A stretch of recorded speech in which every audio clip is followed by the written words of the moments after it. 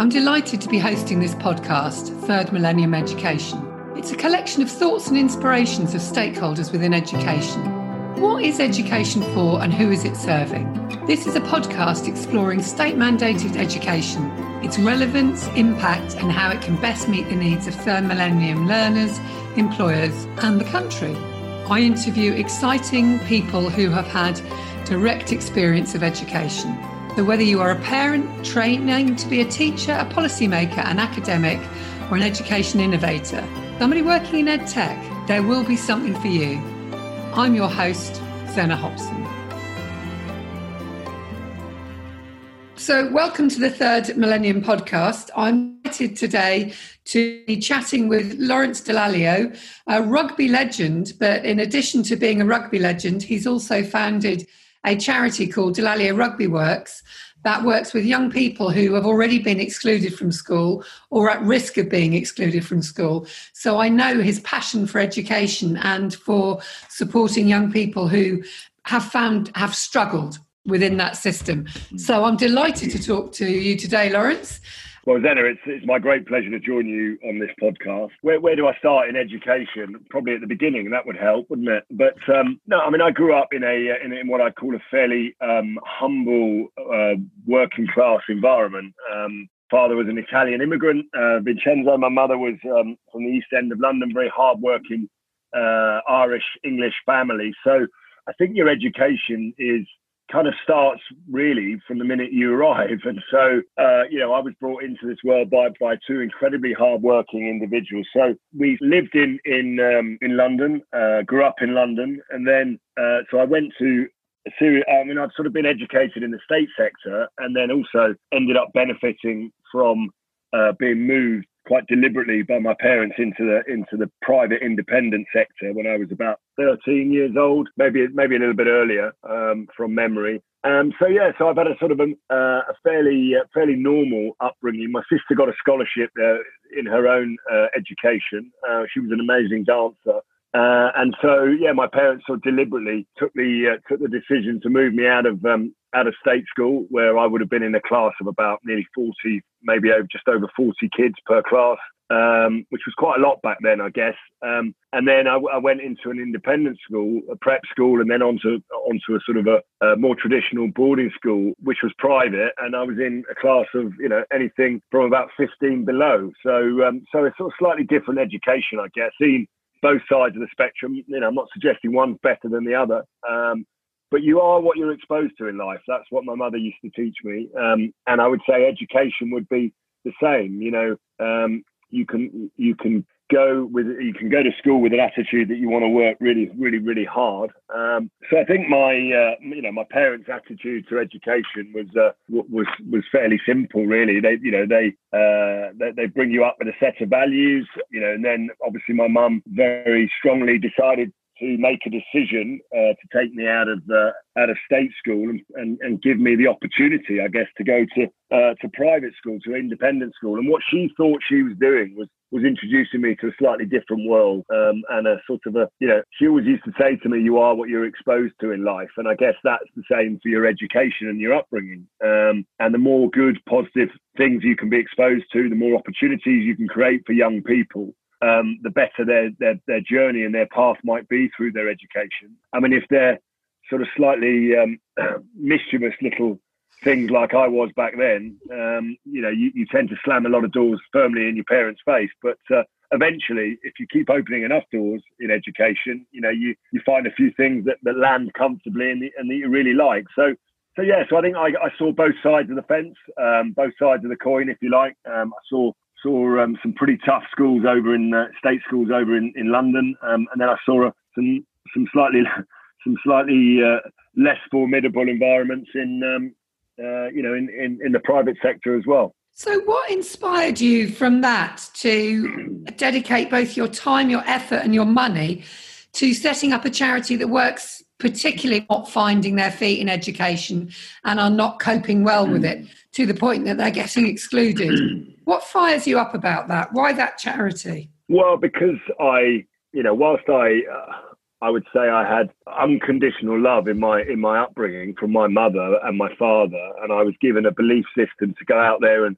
kind of conquer the world. I also recognised that not everyone benefits from that same upbringing of having that unconditional love. I think even though I had all of those things, I still had quite a troubled childhood. I lost my sister in very early when I was 16. She was 19, very tragically passed away in an accident. So I wouldn't say the journey was a smooth one, and I definitely had some questions that I was asking throughout my childhood, and ended up getting into a lot of trouble. So and it was actually rugby and me finding sport that actually gave me the sort of structure, discipline, if you like, to try and have a little bit more balanced and consistent decision making going on in my life. And I just felt after that journey, and by no means my journey wasn't as tough as some of the young people we work with, but the reason I wanted to get involved and set up Rugby Works is that I think with success that I've had in my rugby career comes responsibility. And I'm a firm believer that you arrive in this world with nothing and you leave with nothing.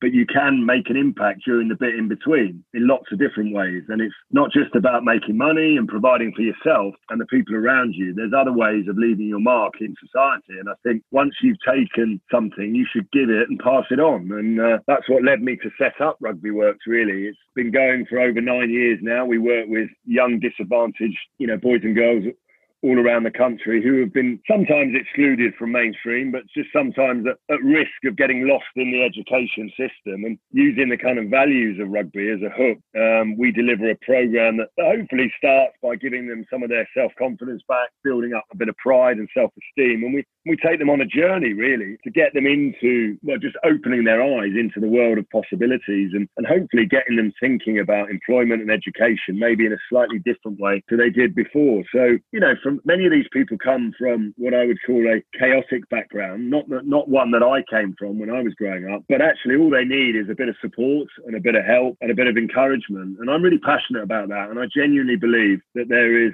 a massive problem in society between those who have and those who don't have. And I think what we've seen in the last 6 months with COVID is just widen that gap even further. And Rugby Works is my way of trying to help out.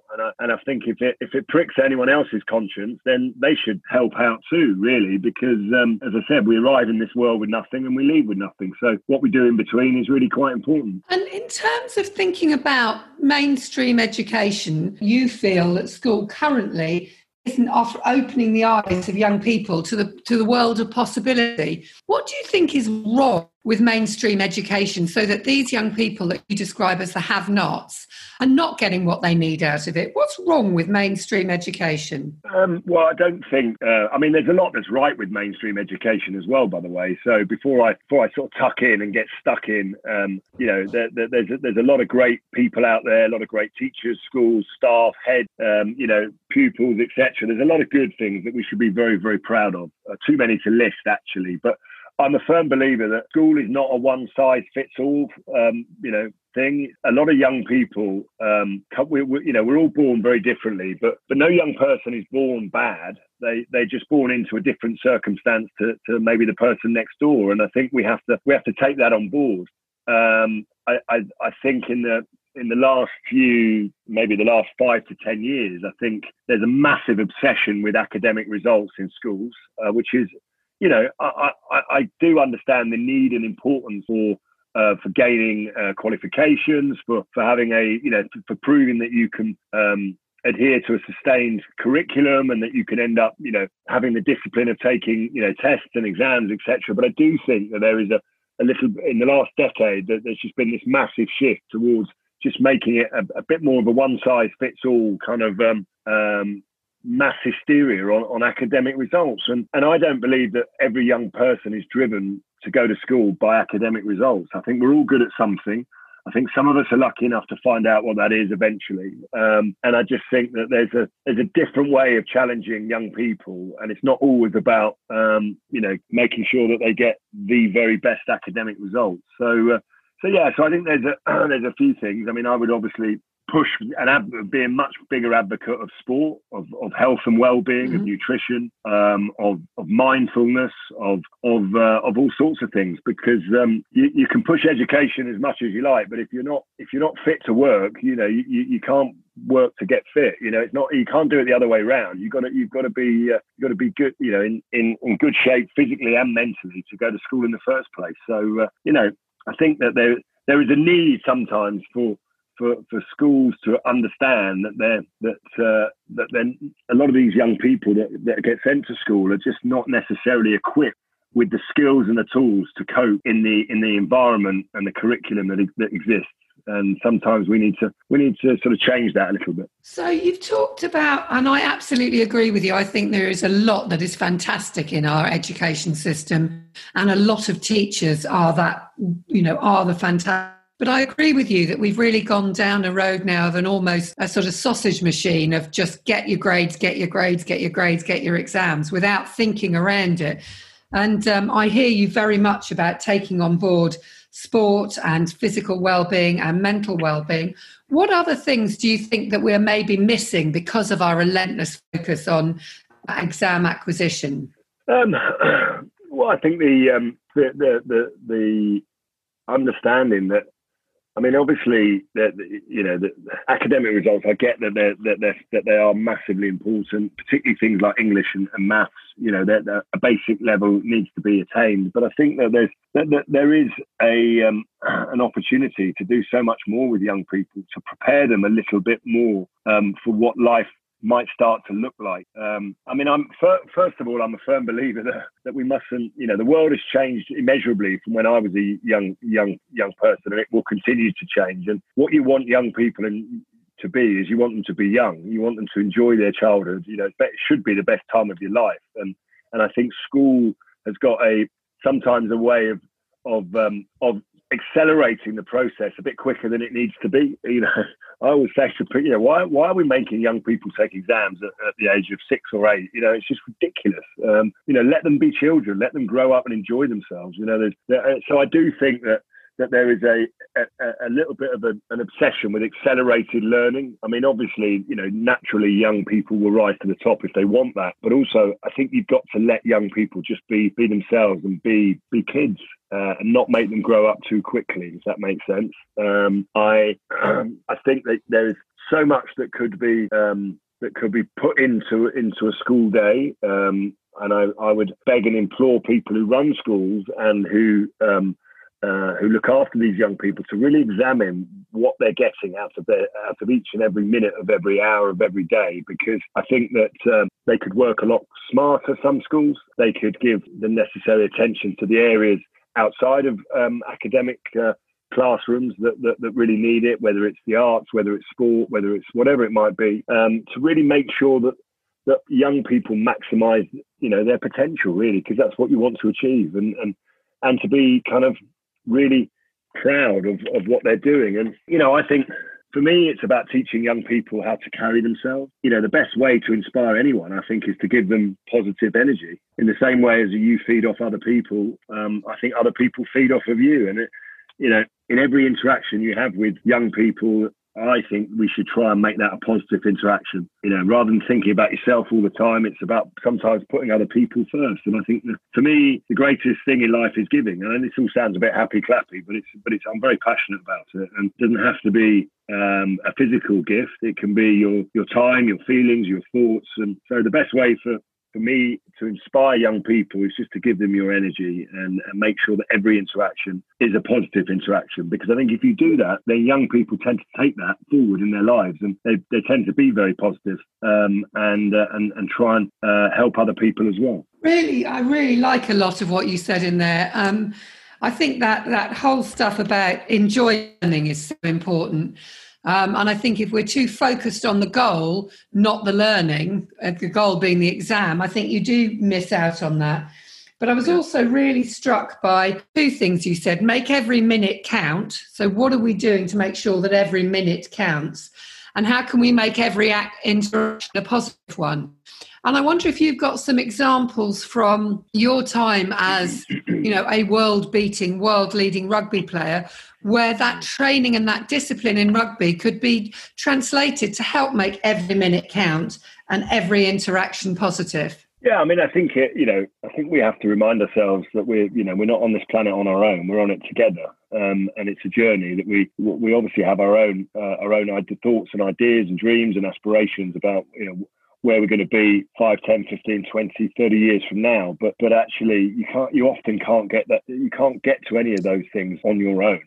I mean, you could try, but you simply won't be able to do it on your own. At some point, you'll have to, use and need and lean on the help and support of other people. And I think for me, that's the kind of essence of what a team is, isn't it? It's about, we've all got our individual goals within that team. We all want to do, to become world beaters and achieve great things. But actually, you need to do that collectively. And I think those are the kind of experiences that I would say is teach people to be great individuals, teach young people to be best version of themselves that they can possibly be. The best people in any profession tend to be people that set the very highest standards, and they drive those standards relentlessly forward. But also teach people how to be kind and how to look after each other and how to work together to find the right solution things and because ultimately as we all grow up through our lives from young to old, you have to work with other people, so you don't always agree on everything all the time, but it's about kind of bringing the best out in yourself and learning how to do that, and that starts at school really, and bringing the best out in people around you as well. And I think certainly my experiences on the sports field have taught me that success is never normally down to one person. And neither's failure, by the way. We win together and we lose together, and we learn from the mistakes and we move on and we try and become better, both individually and collectively. And I think all sounds very simple, doesn't it? Really, but these are the things that are the sort of life lessons that I think have really stood me in good stead, both on the field and off it as well. That's really interesting. So when you think about the charity you set up, Dallaglio Rugby Works, what skills, what is it that the coaches or mentors or the staff that work with the young people, what is it that they're doing to help young people bring out the best in themselves? Well, I think the first thing they're doing is they're establishing a long-term relationship with the young people, and we're, as I said to you before, we're often dealing with young people who come from chaotic backgrounds. There might be a history of all sorts of issues in the family, whether it be abuse through alcohol, drugs, violence, whatever it might be. There's a whole myriad of things that may have gone on. Often young people are coming into school because it's a safer environment than they're in at home. Often we're working with young people who are not necessarily the oldest people in their family, but they tend to be the primary carers in their family. There's a whole complex lot of issues going on. They don't necessarily, or they haven't for whatever reason, had role models in their lives that they can either trust or look up to. So often the first thing our coaches are doing is they're kind of filling the void that's been left behind by, dare I say it, bad parenting, poor parenting, non-existent parenting. And they're building that long-term relationship with a young person and building trust.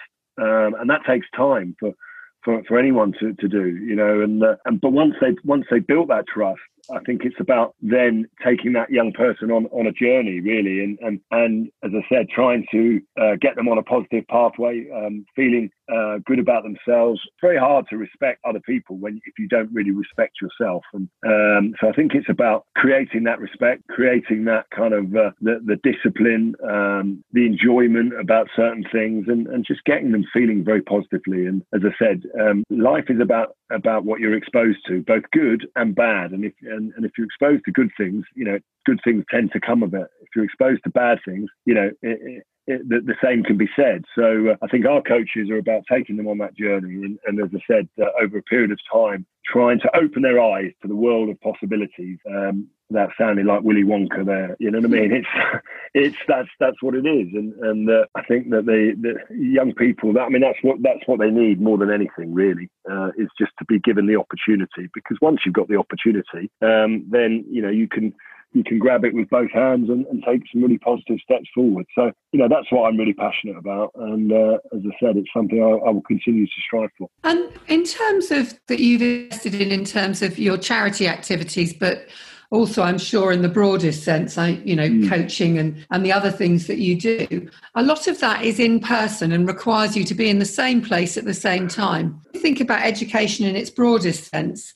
increasingly, we all need our digital lives, our digital selves, our avatar, our social media. What role do you think that the digital world should play in education? Are you thinking about that within your charity? Yeah, I mean, I think it's inevitable. Whether we, not everyone likes change at the pace that it's happening at the moment. But it's if I think about the education that I had versus the education that young people have nowadays, it's a completely different world, both technologically and physically in many ways. So I think we have to take on board the need for technology and utilize it to the best of our abilities, but also not at the expense of losing the basics as well. We can't let technology and the phones and everything else rule everyone's lives. There's still some fundamental basics that everyone needs to learn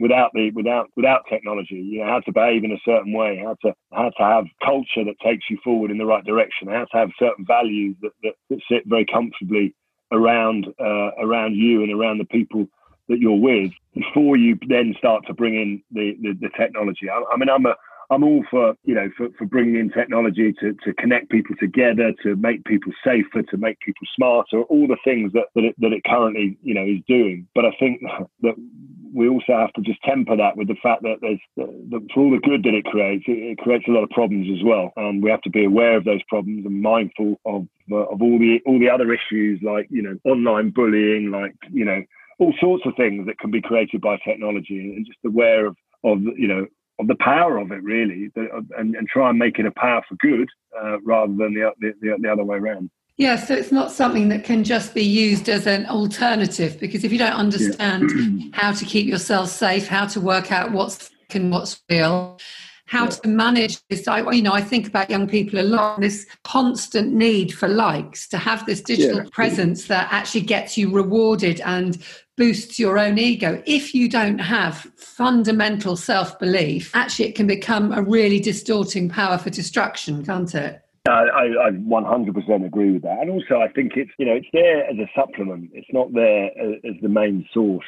So as a parent of 3 children myself, I thought very long and hard about what age is the right age to give your young child a mobile phone. What age is the right age to let them have a computer. All of these sort of questions and thoughts, and what you mustn't do is think that by giving them all these things, it suddenly takes away your responsibility to bring them up and parent them in the way that you would if they didn't have them, those things. The best thing young people can have is, as I said, unconditional love and support from their parents. They don't need a screen shoved in their face and told to go and look at that while parents get on with something else.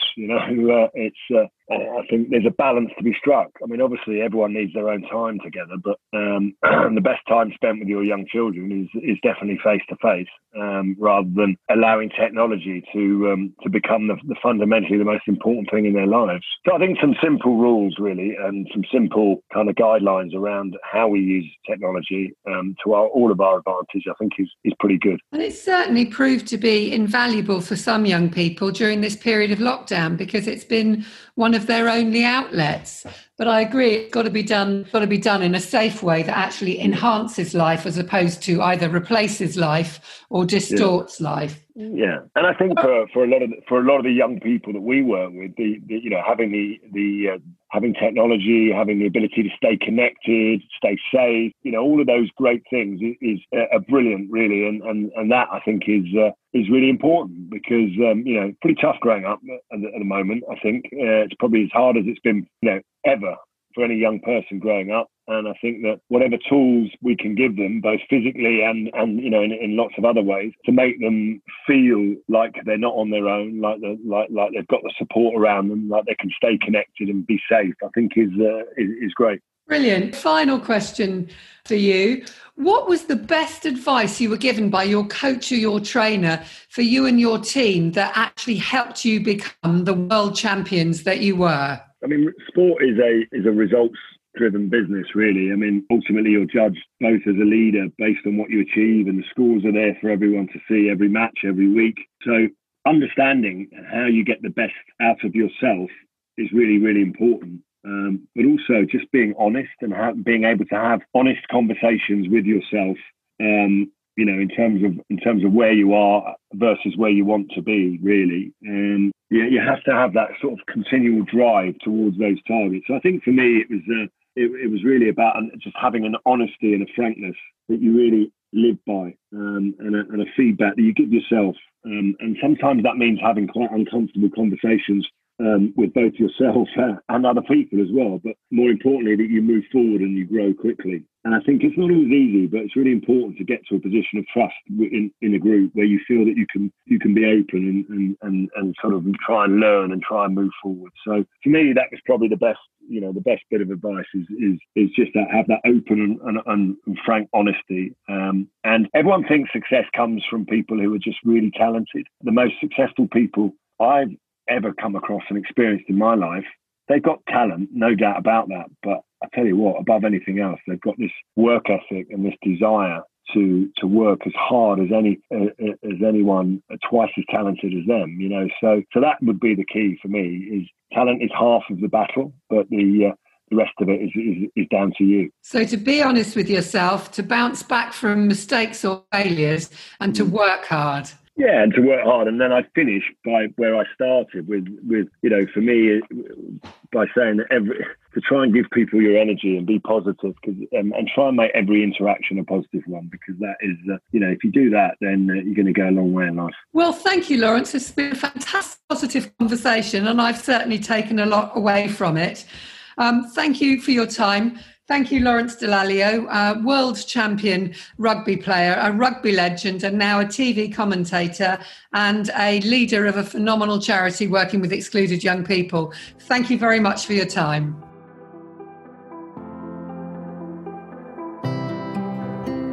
Thank you for listening to this episode of Third Millennium Education. I'd like to know what has been your biggest takeaway from this conversation. If you did enjoy this episode, do hit the subscribe button to continue to receive future episodes of this podcast. If you would like to be interviewed, or you know somebody who would be good to interview, please also get in touch. I hope you'll join me on the next episode, and together we can carry on the conversation to ensure that we can best meet the needs of third millennium learners, employers, and the country. Thank you again, and see you on the next episode.